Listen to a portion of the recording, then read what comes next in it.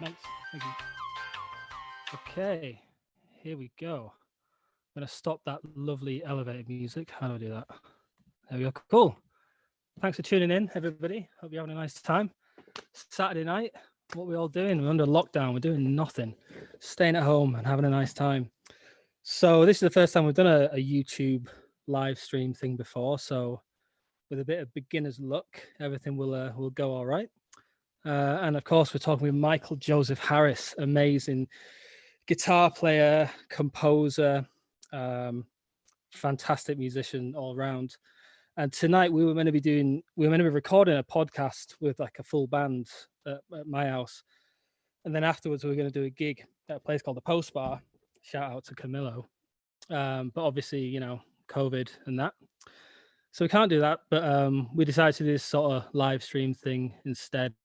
We're going to have a nice chat. We're going to pick some tunes off of his new album, Tangent, which is a really good album. Like, I seriously recommend it. It's awesome. And what I'm going to do now is I'm going to, through the magic of the internet, let's see, get the old invite. We've all become experts on Zoom now since the lockdown. So I'll send that over to Michael. Hopefully he'll come over very soon. Yeah, thanks for tuning in. Feel free to heckle in the live comments if you want. I can't actually see the live comments from here. Maybe I can. I don't know. There's like a computer there which has got the YouTube stream. I can see somebody said something, but I can't see it. It's too far away. Anyway, Michael's here, so let's let him in. Here we go. Hello. Hi, how's it going? Hey. How are you doing, man? Good, how are you? I'm all right, mate. I'm all right. Nice to see you. You too. You've made a much better effort than me with the nice shirt and the slick hair. I'm practically in my pajamas at the minute. I know, I've got to take advantage of every possible, opportunity to dress up and act like, civilized human. Yeah, well, we've got no gigs to get dressed up for, so I guess we'll have to do with these, won't we? Yeah. I mean, there was a funny thing going around where like a woman gets like all dolled up and then just goes to take the trash out that comes back in. Yeah, exactly. That's the I feel highlight like of the every day. time I go to the store, it's just like, oh, I might as well put on my best outfits. Exactly. So, man, we're doing this live stream, and thanks a million for doing it with us. But of course, in an ideal world, you'd be here in the UK doing a bit of a tour for your new album, right? That's right, yeah. And you had it takes such a tremendous amount of work putting that together, and then just to like see it dissolve. Oh God, yeah, it's been rough because you had quite a few gigs in this part of the world, right? You were Preston Jazz Festival, is that the one? Yeah, that would have been the first one, and then I'm doing some things with Toby Medlin. Yeah. Harry Diplock and Pete Thomas and Nice. A lot of great guys, and the Green Note, Toulouse, the Cucumber. Yeah. All these really cool places, Kansas Smitty's. Yeah, man. Oh God. What I mean. But it's going to happen though, right? We're going to do it in the future, yeah? Yeah, and last time I had such a great time jamming with Harry, and just become this amazing player. Like he was already incredible then, but I just saw the recent thing you did with him, and man, he sounded incredible. Geez, he's a hell of a player, man, and a really nice bloke as well. Such a sweet guy. Yeah, absolutely. He actually lives. I only learned recently lives pretty close to where I live, and when the lockdown was settling in, and I was thinking how we're going to keep doing the podcasts. Well, I realized he lived quite close by, and you could technically meet up in the park like one-on-one.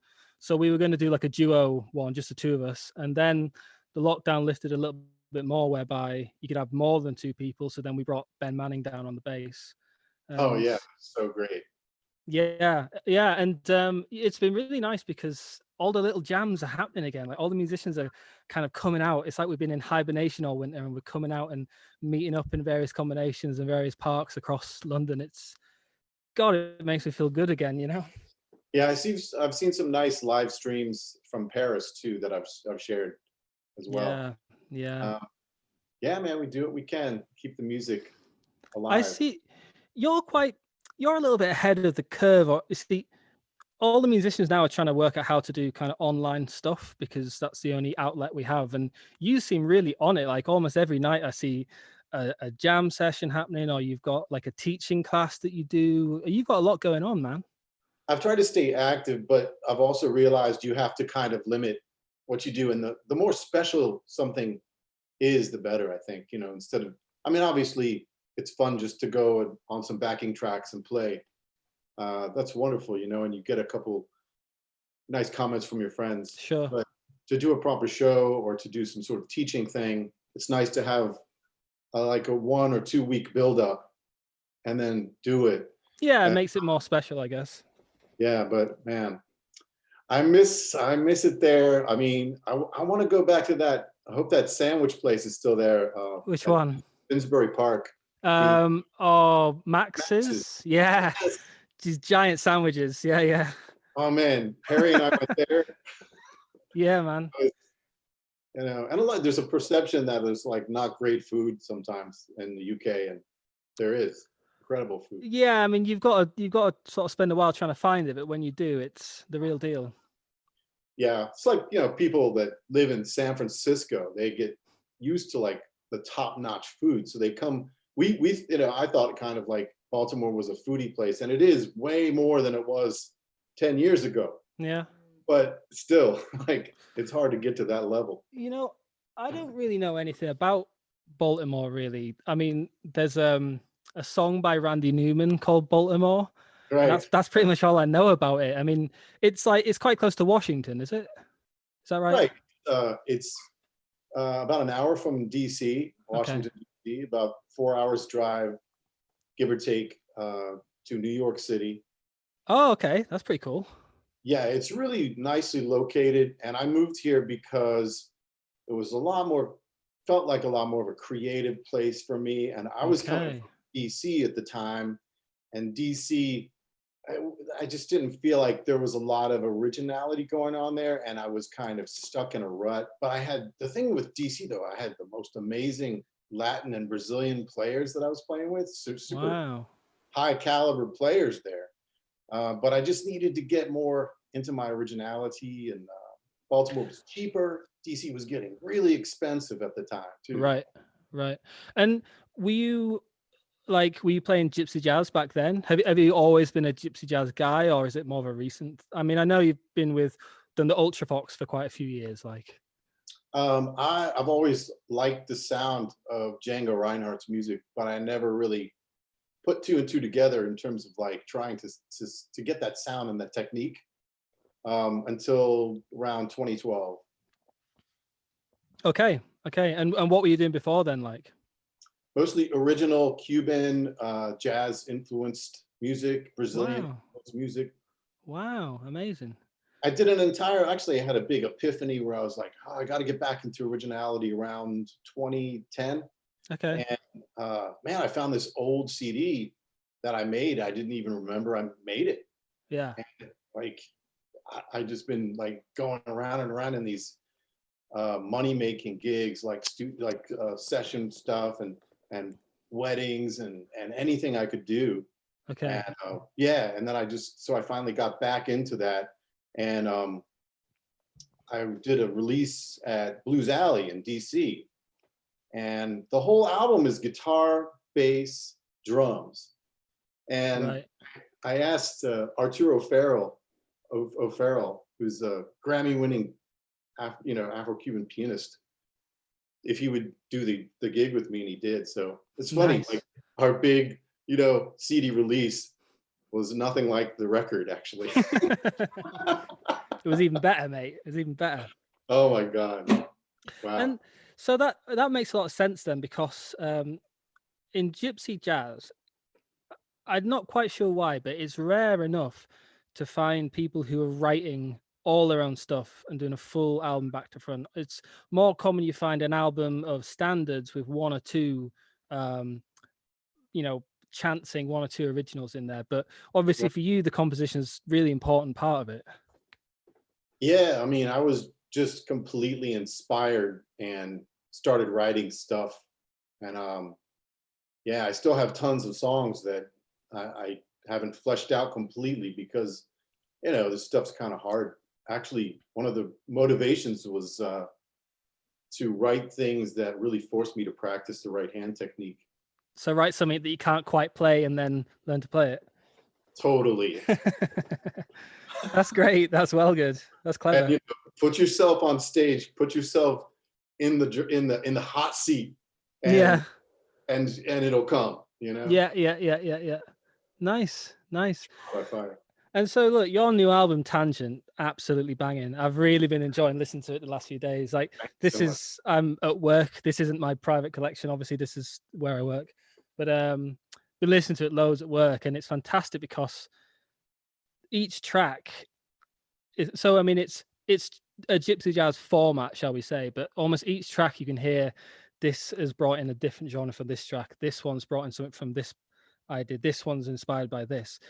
And what I'd like to know is, why was it that you thought the best way around was to bring those other genres into gypsy jazz, as opposed to, say, you said you were quite into the whole Cuban thing. Why the Cuban thing wasn't the base? Why was it gypsy jazz was the way you kind of brought it all together? Well, it's just been what I've been playing for quite a while. And to me, it just is a natural thing to include whatever seems to, speak to me in that moment. And there's just, I don't know, I guess the easy answer is that certain songs are directly inspired by Django Reinhardt that I've written. Mm-hmm. Yeah. Other ones are just kind of like based in the guitar technique, but really like inclusive of lots of different, stylistic influences. Okay. Yeah, interesting. Because now then, what I'm going to do is, through the magic of the internet, should see now this is your Bandcamp with the latest Tangent album. Yeah. And yeah, here it is. So look, why don't you pick a tune?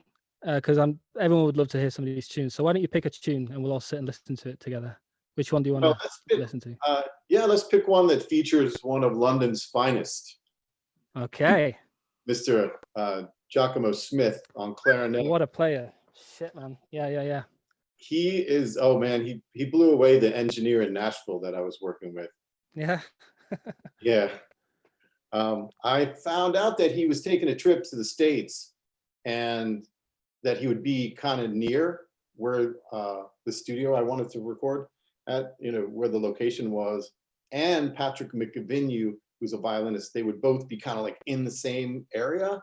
So I immediately booked a date and just really took a risk. Yeah. So, and just say that again, so that he was just in the area by chance almost. Yeah, I certainly couldn't afford to pay him to fly over. That's amazing. Yeah. That's incredible. Because I saw the name on the credits and I was like, I thought he was based here. Take it while you can, I guess. So let's do Talkie Walkie. Yeah, great shout. Okay, guys, so Talkie Walkie featuring Giacomo Schmidt. Okay, here we go. All right.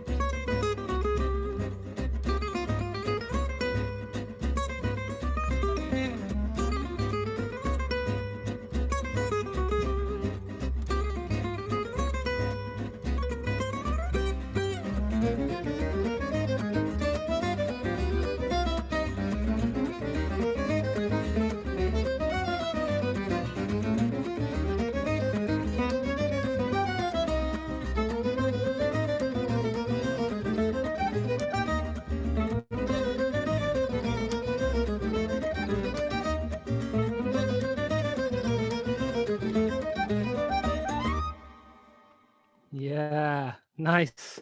Thank you. Yeah. That's well good. That's well good, man. The whole album, like all the tunes, they twist around and they kind of, it could be, swing here and then it'll double time or then it'll go here. It's really fun to listen to, man. Thank you.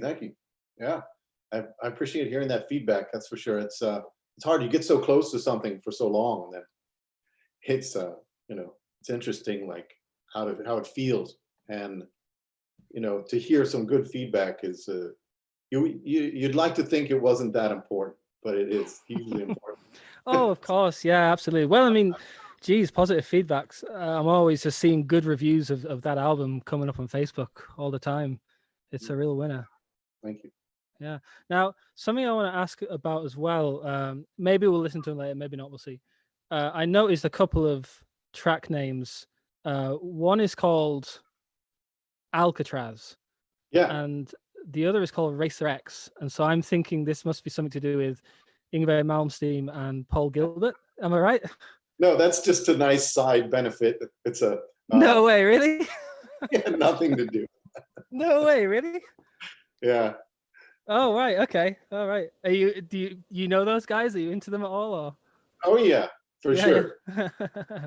Yeah. Well, I've always thought that all the great guitar players have a J in there as their middle name. Yngwie J. Malmsteen, Michael Joseph Harris, Cornelius James Corkery. That's funny. And even Django Jean Reinhardt, of course. Oh. So see, now you're really putting the pressure on. I got to start making good stuff. That's amazing. To deserve that J. Yeah, you got to earn your J, man. So here's the thing, right? So I was talking to Robin Nolan there, and we're talking about gypsy jazz and how it sort of developed. And nowadays the scene's a lot bigger. And he talks about when he was first going to America and the early days of Django and June and things like that. And, America's kind of learnt the gypsy jazz genre, tradition, whatever, a bit after Europe, because of course this is sort of where it came. The UK was a bit behind mainland Europe and then America. So you've got this really cool trio together and you can do this album with these great players. But I imagine not that long ago, like it must have been kind of hard putting together players, especially like if you're not in one of the big cities, right? Yeah, for sure. There's so many people, actually.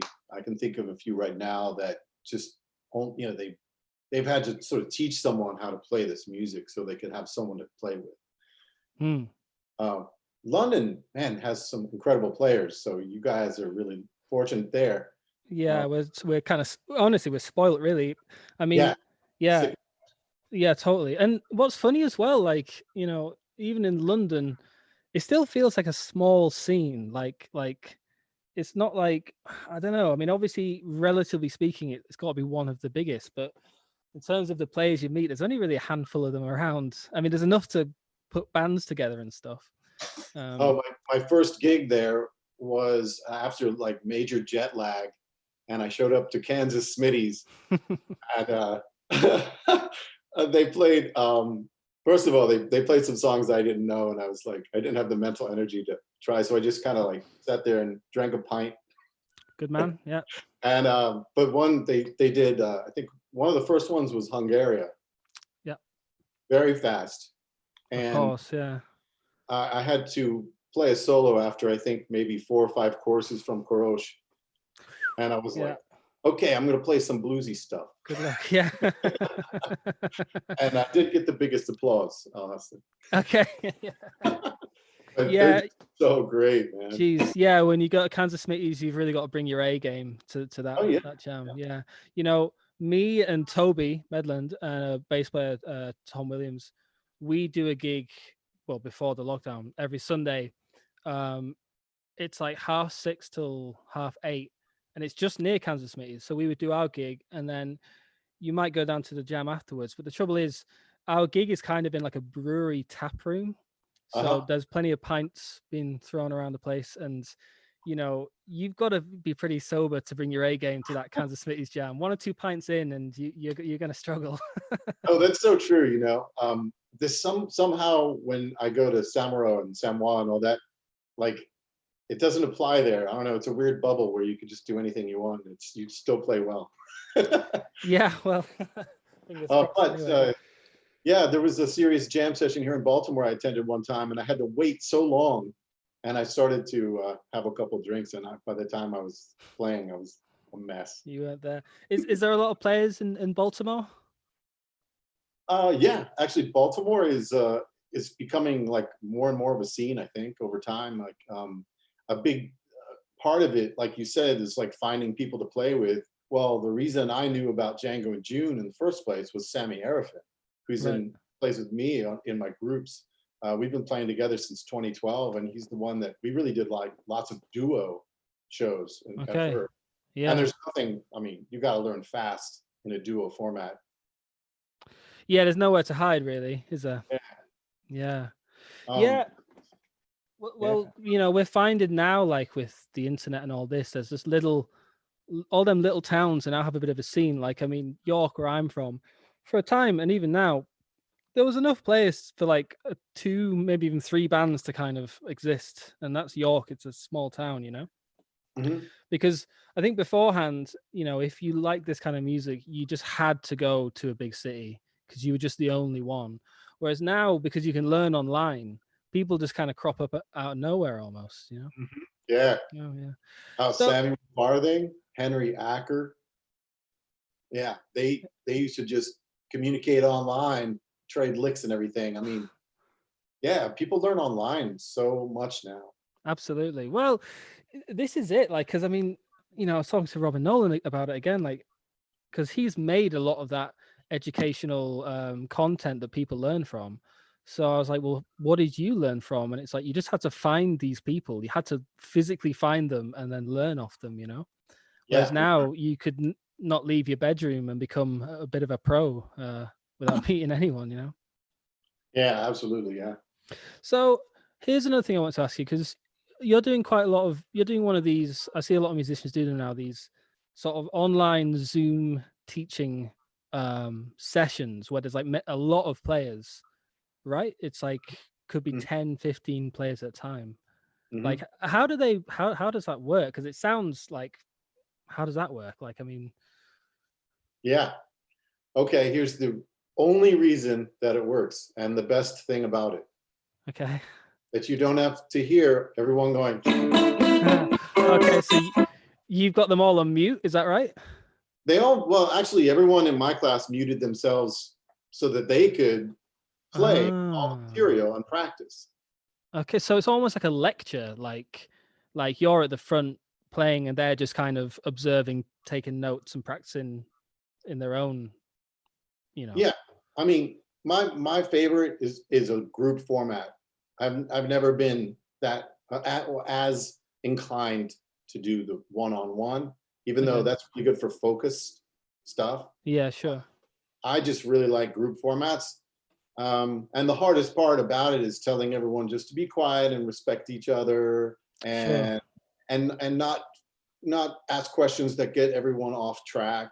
I mean, I heard a story that everybody was at a Borelli teaching thing, and someone was asked him about his pick, and they taking like 20 minutes to talk about a pick. And you know, most of us are not there to talk about picks. Sure, exactly. Even though picks are, you know, part of what we do.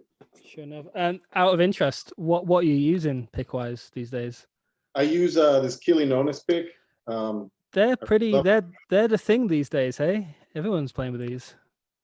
Well, I sort of try everything. I also really like the Yoko's Manouche picks, and I like that guy. What's his name? The Belgian guy, Benjamin Clement, I think. Okay. Right? He makes incredible picks. And also, I use the Dunlop black one, the back of it. Yeah. When I want a super dark sound, that's what I like about that. It's just very dark.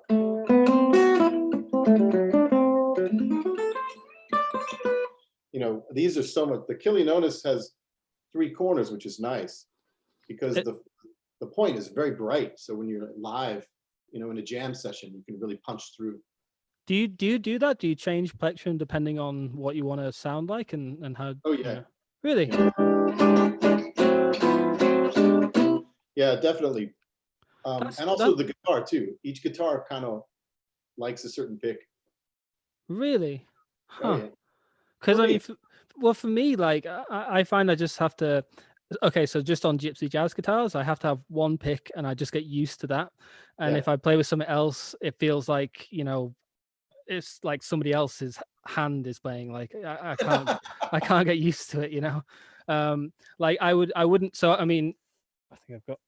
I don't know if I've got mine on me. Hang on. Oh, there it is. Yeah, so I'm just with the old vegan, whatever they're called. Oh, you're vegan? Yeah, yeah. And yeah, just stick with one of these. I actually preferred the smaller ones, but he's not making the small ones anymore, so I just have the big one. Oh. Well, I couldn't find them on his website. Like not that I don't mean thinner. I mean like kind of stubbier, because it just sat in my hand better.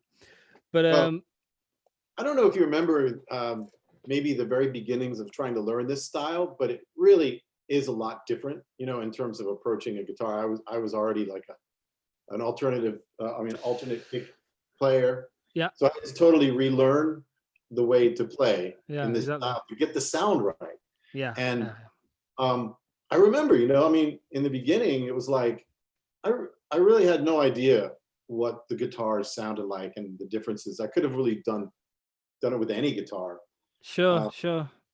Well, you know, yeah, it takes so much learning, because at first you just think, well, if I play the right notes in the right order, then I've got it.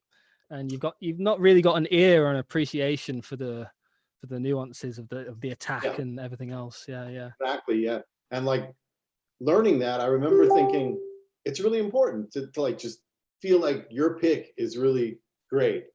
Yeah, absolutely. No matter what it is, like absolutely. It's like it's your extension of yourself. You need to feel like it doesn't really matter what it is, just that you feel like it's great. Yeah, absolutely, 100%. Well, if you feel like it's shit, then you're not going to get on with it very well, I suppose. Yeah, I mean, yeah, for real. So, how about then? We're gonna, if you're up for it, maybe you could show us that pick technique, and maybe play over some changes for us. Yeah, hopefully the sound will come through. I'll go ahead. Yeah, like apologies to everyone listening if the sound's not amazing, but you can hear it pretty good, and I'm excited to hear it. All right, I'm gonna play Gonzalo Vergara backing track on There Will Never Be Another You. Yes, awesome. All right, I'm gonna mute myself while this happens. Okay. All right, take it away. Oh, and let's restart it. That's quick.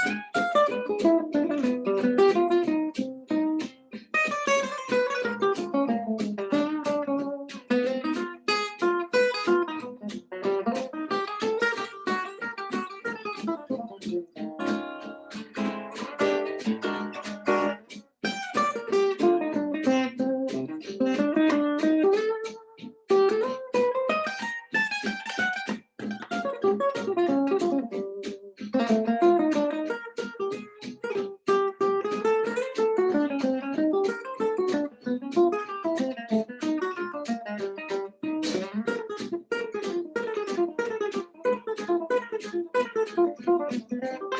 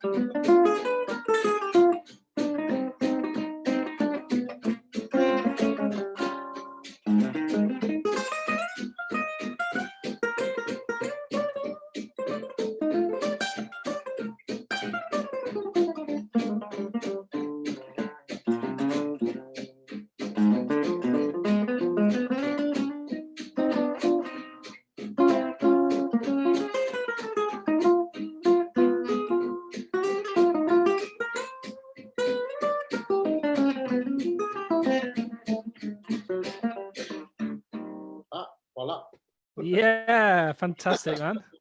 I'm sorry, that was great. Need to put the guitar like this. No, that was cool, man. That was fantastic. Yeah, I'm gonna be watching that back, trying to steal some of those licks, man. I found myself, I'm one of those kind of guitar players, like no matter how many licks and riffs I know, I gotta get myself in trouble. Yeah, right. No, but it's true. A lot of players don't. Like a lot of players, they and I'm not like, this isn't a negative criticism necessarily, but the dial of how much is genuinely improvised and how much is just playing stuff you already know, but in like different orders, is very much on the safe side. And some players they're in the middle of the tune and they hear it go off somewhere and they chase it somewhere, and they might land it or it might not, but yeah, I mean, I know some, I won't name any names, but I know some players that I adore because they do get lost sometimes. Yeah. Well, yeah, I mean, for sure, like at least they're kind of, I always find that when players allow themselves to get into that kind of weird flow where the ideas are genuinely coming and they're trying to get it out of the instrument, they tend to play stuff when they land it. It's way better than anything that they practice. It sounds magic almost. There's something about it, There is, and part of what I'm trying to do is get there. Yeah, it's hard to do in the studio, to be honest. Oh, playing in a studio it's hard to do anything right in a studio, I find. I don't know what it is. As soon as you're in there, there's a different vibe. It feels, instead of being like guitar, it's fun. We play it for fun. We play it down the club with our pals. It feels like I'm doing an exam in school. It's a sterile environment and it's so hard to kind of get into the swing of it. Yeah. So true. Some people really come from the studio and it's kind of their home. And other people, I feel like they come from more live performances. Yeah. There's certainly some exceptions. Like, I feel like Stokelo Rosenberg can just get in front of anything and play great. Yeah. And the rhythm's going to be spot on. And I mean, honestly, the more I play this music, the more rhythm is really the most important thing. Yeah. Yeah. I mean, if your rhythm's good, then like that's of course what happens though is you might have too much to say, so you go. Yeah, I hear you, man. I hear you. And so here's the thing. I was watching a video of you. It's on YouTube, and you're talking about trying to, I guess, come up with your own ideas, like composing your own lines. Yeah. And you talk a lot about taking scales and kind of running, kind of just playing the scale and trying to switch it around and trying to stumble upon an idea and develop it. Is that? Yeah. I mean, I sort of see it as partly my attention deficit. Okay. But also partly like I want to have fun playing something and make the sound happen that I'm trying to get to. Sure. So doing that is like, it's more fun for me to get something that feels right under my fingers than to like constantly be trying to play something scale wise that it feels unnatural. So I try to make certain things feel natural to me. Okay. And in doing that, personalize it sort of. Okay. Because I mean, when I hear you play there, like you can hear obviously there's a bit of Django there, but there's ideas that I don't know, they're just intrinsically musical ideas. So like there was one, I think so in the first head, it was this kind of whole tone thing that kind of got repeated down the neck, which was just lovely, and loads of things. I mean, do you practice like sequences and things like that in order to be able to kind of conjure them up the gig? Yeah. Actually, the bulk of my practice time is playing out of time, just excuse me, noodling, just finding ways to almost connect ideas. Yeah. I hear you, man. Like a lot of licks that have become kind of my stock licks, for example, that I kind of play a bit too often. It was often I was trying to transcribe something and I transcribed like the first bit and then heard something else to follow it. And I was like, oh, that's kind of cool.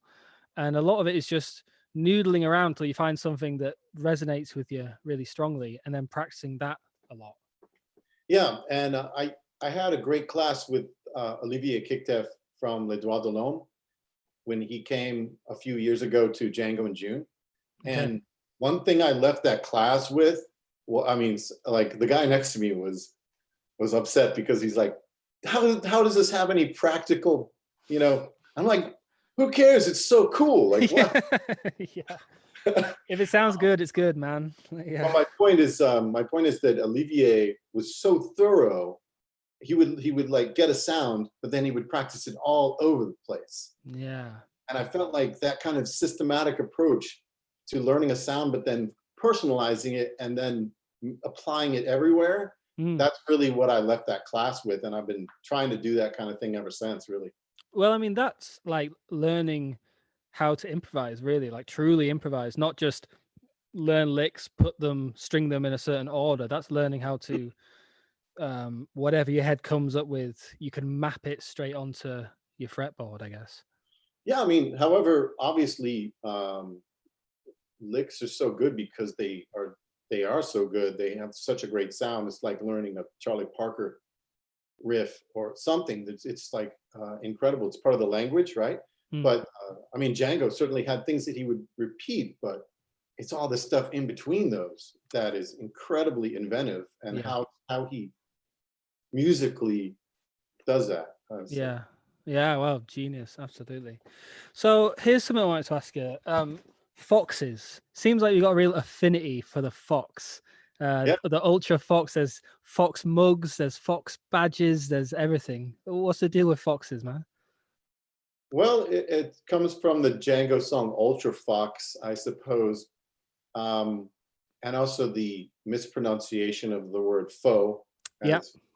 And there's a lot of play on words there with that. But also deeper in my personal psyche.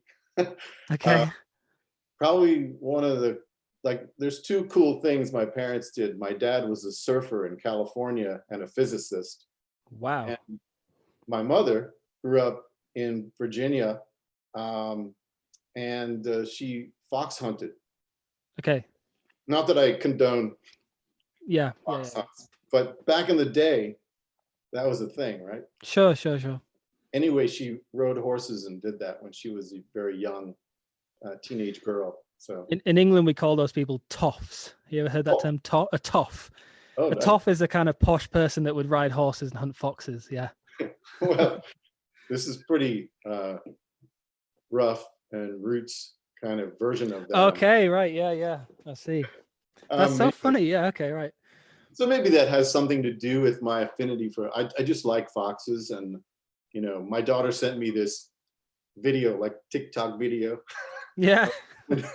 She has like 3 fox pets, and I think I watched that like 10 times. Yeah. If you were in Harry Potter and you had a Patronus charm, your Patronus would be the fox, I would imagine. Ah, yeah. See, speaking of magic, a lot of people don't know this, but Harry Diplock's guitar is actually magical. It's a magical guitar, is it, eh? When I played it, I sounded exactly like him. You just need the guitar. That's all it is. Well, he was telling me the story about it, how like it belonged to Sebastien Genois or Genoux. Genoux, there you go. And he had seen it on various videos, and he was like, I always really liked that guitar. And then his mate, who has a collection, ended up buying that guitar. And Harry was like, well, I've got to get this because it's within my grasp. So he murdered that man, and no, he didn't. He bought it off him. Yeah. No, he was the only one that could pull it out of the rock. Yeah, exactly. Well, look, man, speaking of Ultra Fox, let's pick another tune from Tangent, the album. What would you recommend, sir? Oh, let's play something with Jason Anik on violin. Yeah. Let's say let's do Alcatraz. Why not? Good shout. I love that one. That's one of my favorites. Okay, here we go. Alcatraz. Let's have it. Oh, hang on a second. Just 1 second. I just want to make sure that I'm actually sharing the sound. Yeah, sweet.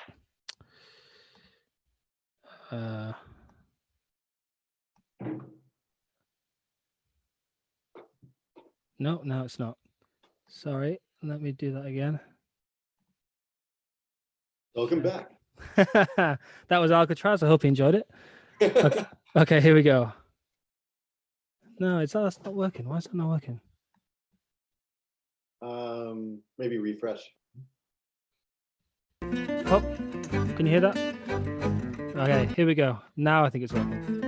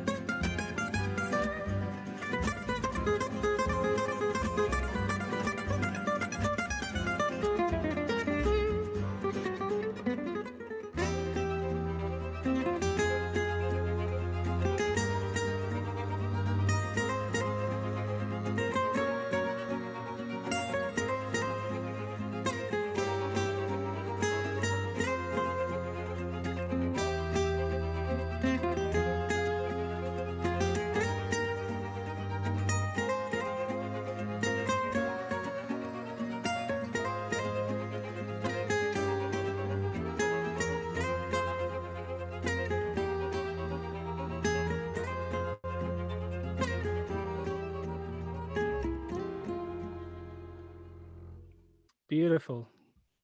Just so nice, man. Thank you. And it's so nice, and those lovely string arrangements in the back. They're just a business, man. Yeah, I mean, Jason Anik. Yeah, well, say no more. Yeah, yeah. Did you, when it comes to these tunes, did you like arrange all those quite deliberately, or did the other musicians contribute parts, or what was the process there? No, I actually got another guy to play my parts too. You just got your name on the front, yeah. Well, put it this way, I felt like someone different when I was. No, I just put together the arrangements, and on that particular one, I did it all. I did all the rhythm and the lead, and then added the violin, and pretty much everything he does, that's what he came up with based on some notes I gave him. That's it. Sure. Yeah. I sent some notes, and I said some arpeggio stuff here would be good. This would be good. This would be good. And then he just did it, man. He did his thing. Blew my mind when I heard it.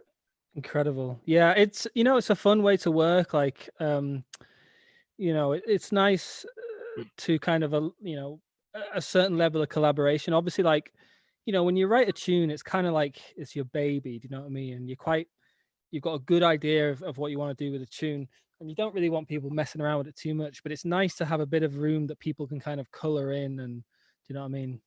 Yeah. Yeah, and especially if you've got people like Jason Anik at hand, then yeah. Yeah, I really didn't know what to expect, other than I knew he would nail the melodies, and I knew his solos would be cool, and I knew that the intonation would be perfect, because that's the kind of player he is. But I didn't realize that he would kind of add more layers. Yeah. So here's the thing. Your album, you can hear so many different influences from different genres, different world kind of music, different kind of folk music, almost the kind of Balkan stuff, the gypsy stuff. What about your guitar playing and your improvisation, like outside of Django, where you drawing influences from? Well, I liked sort of heavy metal when I was a kid. Good man. And I don't really trust people who don't like heavy metal. Do you know what I mean? I was big. I liked heavy metal, but I was also into Rush. Yes. Yeah, man. Zeppelin, Robin Trower. Excellent. There's a fair few of them in the shelves, I think. Yeah. So that was a big part of my beginnings with guitar, Hendrix. But really, like, I just saw the documentary on Rush 2112. Is that? Yeah. And man, it was so great to see that. Anyway, yeah, so the long story is that it took many chapters, right? Yeah. I would suppose, like, I was lucky because I was in a high school jazz band that really, was good. So I had to step up to the plate and learn a little bit about jazz.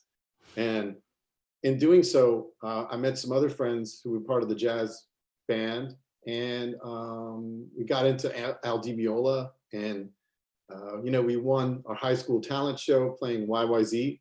Nice. So that was the coolest thing ever, and then I started to really get into a lot of Michael Brecker. And wow, okay. Yeah. I was into Miles Davis super hard, the We Want Miles record, and right. Mike. Yeah. Yeah, wow, and okay. Honestly, like, I would hear Django and just think, wow, that's so unique. That's just amazing. But I never really thought about doing it until a friend of mine, Fred, he used to travel in Europe a lot. He sent me a DVD that was that footage of Django Reinhardt playing J'attendrai. Oh yeah, nice, yeah. Oh man, I would just like open a bottle of wine and watch that over and over again. Yeah, definitely. Yeah, man. Yeah, it what's so remarkable about Django Reinhardt is when you consider how kind of old how long ago it was that he played, and the style of music is quite old, and especially some of the tunes they're barely even swing, let alone jazz. Like they're little kind of 1/5 kind of very simple tunes. But even the top kind of modern, advanced jazz musicians, when they hear Django, they go, "Oh Christ, yeah," they think, Jesus, this guy was onto something, Yeah, for sure. Yeah, I remember a good friend of mine, Ricardo Alvarez, is a sax player from Chile, and he lived in New York when I did, and we used to play together loads. And it was coming up to like it would have been Django's birthday, and me and Ricardo used to do this jazz night in a place called Satano, which is really fun. It was this like underground cocktail bar. It was like a perfect place for jazz. And anyway, I said, look, one Sunday we're going to do this gypsy jazz thing. And he's like, okay. So then he really started listening to gypsy jazz, and he kind of heard a bit, but was like, nah. But he wasn't listening to the Django records. He was listening to some other guy. Oh, yeah. Yeah. And it wasn't quite doing it for him because he was quite a cool, hip player. And then he heard the Django stuff and he was like, whoa. And then on his Facebook, he was like putting up Django compositions, and he was learning all the Django tunes because, yeah, there's just something about that guy. Sure is. Yeah. Pat Metheny was a big influence too in high school and later, some later years. I had these like phases that I would, Sure. I saw him live and it was incredible. And, Yeah. things like, I just get inspiration from so many different kinds of things, like African drummers, choral play, like kora players. Yeah. And, I mean, there's so many different things. And then I've always liked to play with a pick too. So, I'm not like a fingerstyle player so much. So Django just was like the perfect thing for me because I was playing like, electric guitar or a nylon strung guitar with a pick. And then all of a sudden I had this steel string guitar that I could really dig into. Yeah. Like give me back something. Sure. It feels like, you're playing through an amp that's turned up all the way with these guitars. Like, it's like a similar feeling, visceral kind of something about it. It almost like distorts and like you can push it like you can just push it if you want. 100%. Yeah, it's I think everybody had that kind of I don't know, like revelation when they first got like a good one of those guitars and they felt how responsive it was. And it's one of the things I really like and respect about gypsy jazz players and gypsy jazz as a genre is that, I mean, like, don't get me wrong, like I love all the heavy metal guys and the jazz fusion guys, but they have an electric guitar which is quite a sort of streamlined, built for playability kind of thing, and then they have amplifiers and stuff which can kind of overdrive it, and it makes certain things a little easier to get under the fingers. Whereas with these wonderful acoustic instruments, it's just you and this very natural kind of thing, and you have to manipulate it, just you and the instrument, Yeah. And it's amazing. But yeah, I think we all had that kind of whoa when you really give it some beans and the guitar kind of gives it back. You think, yeah. Well, speaking of which, would you be up for playing another tune for us? Sure, I'll do Django's Minor Blues. Yeah. Brilliant, awesome, man. Okay, I'm gonna mute myself and you take it away.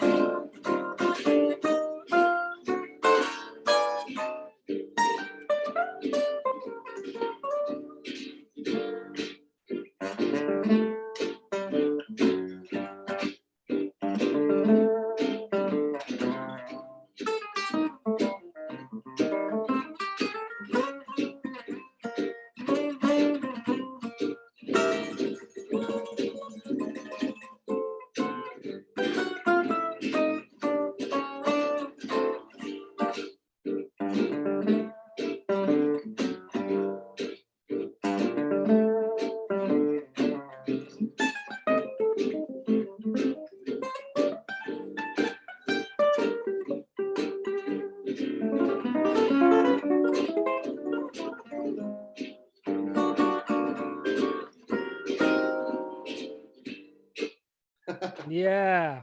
That one right goes on. That's cool, man. That was brilliant. Fantastic. Oh, by the way, that rhythm, that was from Rhythm Future backing track right there. Okay, cool. That's a really good one they have for minor blues. I think we've all become very accustomed to the various backing track providers over the last couple of months or so. Yeah, true. Yeah. So tell me, what guitar is that you're playing? This is a Craig Baumgartner. Okay. A local Maryland guy. And it's based on a DeMauro. Yeah.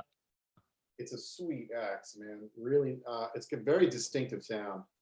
You know, and I've had like, this is probably the third or fourth guitar of his that I've had.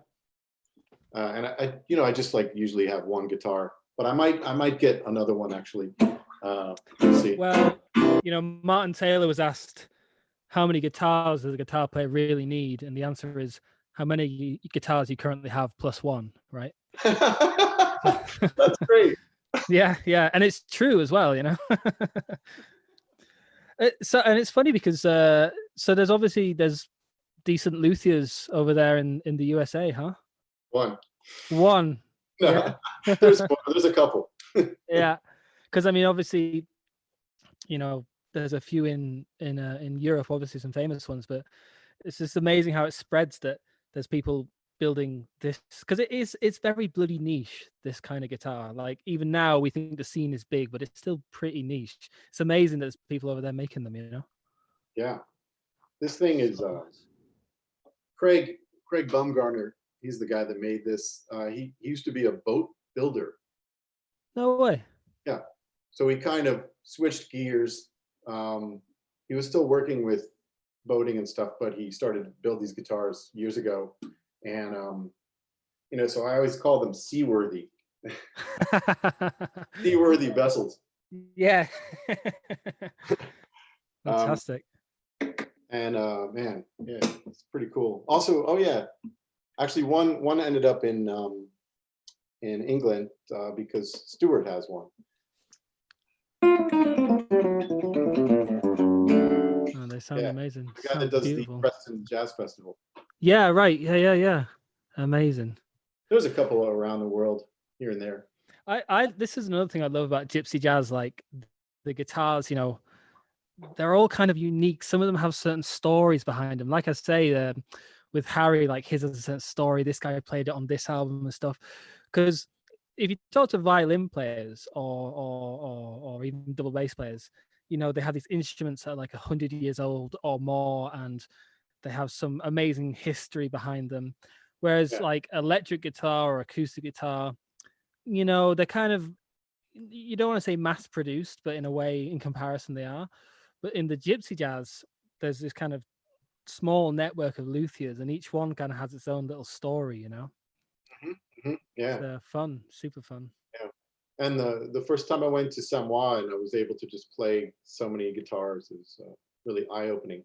Yeah, it's fun. You waste a lot of hours in those tents. Well, not waste, but yeah. Now this my first guitar was like a 1977 Tomorrow, and I really agonized over what to get. I remember I had like $1,500. That was it. So yeah, I just, everyone always is in that price range when they first start. Yeah, exactly. Yeah. So, You don't want to spend it on the wrong thing. Exactly. So you're just like, and that was Tommy Davy really wasn't doing as much back then. Now he's got some really nice ones that he has out there that are really affordable, and they still have pickup systems and stuff. But back then I was kind of like, I want a vintage guitar. I really want an old guitar. So that's what I got, and it was great. But I tell a lot of new players, like, honestly, it doesn't matter. Just get something that has this basic qualities of a good guitar, and especially when you're starting, it has to tick a few boxes, and then you're in, Yeah, and then the more you play other people's guitar and jams and different things, then you really get a sense of what you really like. Well, and absolutely, and you must, because as you say, they are quite expensive, so you don't want to fork out a few grand on a guitar and then discover it's not quite the one for you. You've really got to kind of play the field, so to speak. Yeah. It's really, Django in June is perfect. It's not happening this year, unfortunately, but I know some of the teachers are doing some stuff and online. But that's just a great place to go. Hopefully next year it'll be all good. Oh man, next year it's going to be incredible. Like, because I think, fucking hell, we've got to have a good year at some point. It seems like, without getting into the whole bloody situation, every year it's just been getting like madder and crazier and more mental. Well, next year I think we're due for a good one next year, I think. I know, man. So much of what the world's going through right now is it's hard, because in the music world we kind of care about each other in a different way, and then you see the rest of the world and you're like, oh man, that's serious problem. It's not matching up with the way that we tend to relate to each other. For sure. All kinds of people, in the jazz world, and there's such an appreciation for the history of this music and everything. It's so different. Yeah, it's funny, when you live in, we're so lucky to be musicians, not just because we get to play music, but there is something about the camaraderie of musicians and the people in the scene. It's like, in York, like I say, there are jazzers around, but not as common as down here, and or in that part of the world. And so when you just meet another jazz musician, you're like, oh my god, you like jazz? Do you want to be best mates? There's a certain, and so we kind of forget that we've got this lovely kind of community together, but it's not the same for everyone. I suppose easy to forget. And it's important what's going on. It's a lot about caring. Just certain people, I don't know, they just don't care, and other people really care a lot. Yeah. Come on, let's put change. You might not be able to change a person, but you can change policy, and you can make things better. Yeah, and as you say, sometimes it can be as simple as just you got to care, you got to look after people. It's as simple as that. It's not rocket science. Yeah, Well, look, man. On that note, I think we're gonna have to wrap it up. But oh man, we're getting there. But before I do, is there anything you want to, advertise? Anything you want to plug? Anything you want to get out? Anything you want to say? Well, we've got this humongous audience around the world. Well, I guess, the best place to buy the music is Ultrafaux, FAUX, ultrafaux.net/shop. Cool. And again, that's ultrafaux.net/shop. Shop. Emphasis on the word shop. HOP. And so LP, I have vinyl LPs, but soon I'm sending it to an international distributor, the guy for Xango, XANGO. I mean, pretty soon he'll have it overseas so people can buy it at a reasonable price rather than being charged like $25. Okay. So yeah, wait, get in touch with that guy when he gets some. Yeah. But it's, totally, you can listen to it on Spotify and also the previous 3 albums. And Hot Club of Baltimore is my other group, and you could also listen to that. It features a vocalist and lots of other players. So yeah, and I've been working through this stuff the last few days. Seriously top draw, lovely compositions, music, fantastic improvisation from Michael and everybody on the records. I'd really recommend it, and I'd really recommend it because in gypsy jazz, it's really refreshing to hear compositions, people writing their own music and taking the genre into slightly different places without losing any of the authenticity. It's a real treat, so I'd super recommend it. Get on it.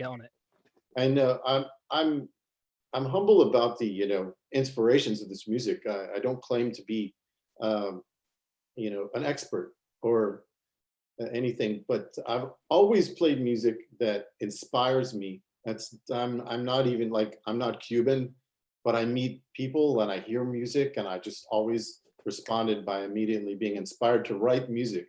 So I hope it's appreciated in that sense. And I absolutely love playing like in Samaro in the campsite, and I'm gonna miss it a lot this year. Yeah. I love being in. I really just really enjoy the scene in London and UK. I'm missing it a lot, and honestly, I was so looking forward to playing with Harry Diplock, and yeah, that's hard to deal with, like not having that experience right now. Hey man, it's been crap for everyone, this whole bloody business, but the good times are coming again, 100%. I just want to say a shout out to everyone in that scene. It's an incredible scene. Yeah, man. All those guys. And hey, look, we can't wait to have you back in the UK. Can't wait to play some tunes with you again. And yeah. Oh, and our gig. Yeah. You sound great, by the way. Jeez, thanks. Yeah. I was like, we should have been playing tonight, I think, at Post. Literally right now, I think. Yeah, it's 9:10. So yeah, we'd just be getting past the first number or two. Yeah. I'd be over my jet lag by now and everything. I'd be a few pints in, we'd be rocking, Yeah. But hey, man, yeah. Thanks again for doing the podcast. We'll do a real one in the future, and we'll the good times are going to come back 100%. Now, before we go, if you would be so kind to pick another tune from your latest album, and that'll play us out, man. So you want to do a slow waltz? Whatever you see fit, sir. Anything you fancy. Let's do the slow waltz. It's so dreamy. Oh, je ne sais pas. Je ne sais pas. Je ne sais pas. Yelka, what does je ne sais pas mean? I don't know. No, you don't know. You speak French, don't you? No. Like if you were in the class and you raise your hand and say, I don't know. Like, je ne sais pas. That would have been handy for me in school because I was fucking terrible at French. So that would have been great. I wish I was good at it. Every now and then I try, and it's a very difficult language for me. Even though I adore everything about the culture, the language, so much about the music and everything. Do you know, I remember in school going to a French exam, and it was in the middle of my history class. I had to go off and go do this French exam, and my teacher knew, and I said, "Oh, it's my time. I have to go." And she said, "Off you go." And as I was leaving, she goes, "Bonne chance." And I was like, "Fuck, I don't even know what that means." Like, so. You said that really well. That's a good pronunciation. There you go. Well, but yeah. Anyway, cool, man. Okay, here we go. Je ne sais pas. Michael Joseph Harris, thanks a million, mate. Really cool to hang out. Good luck, man. Appreciate it. Rock on. Okay.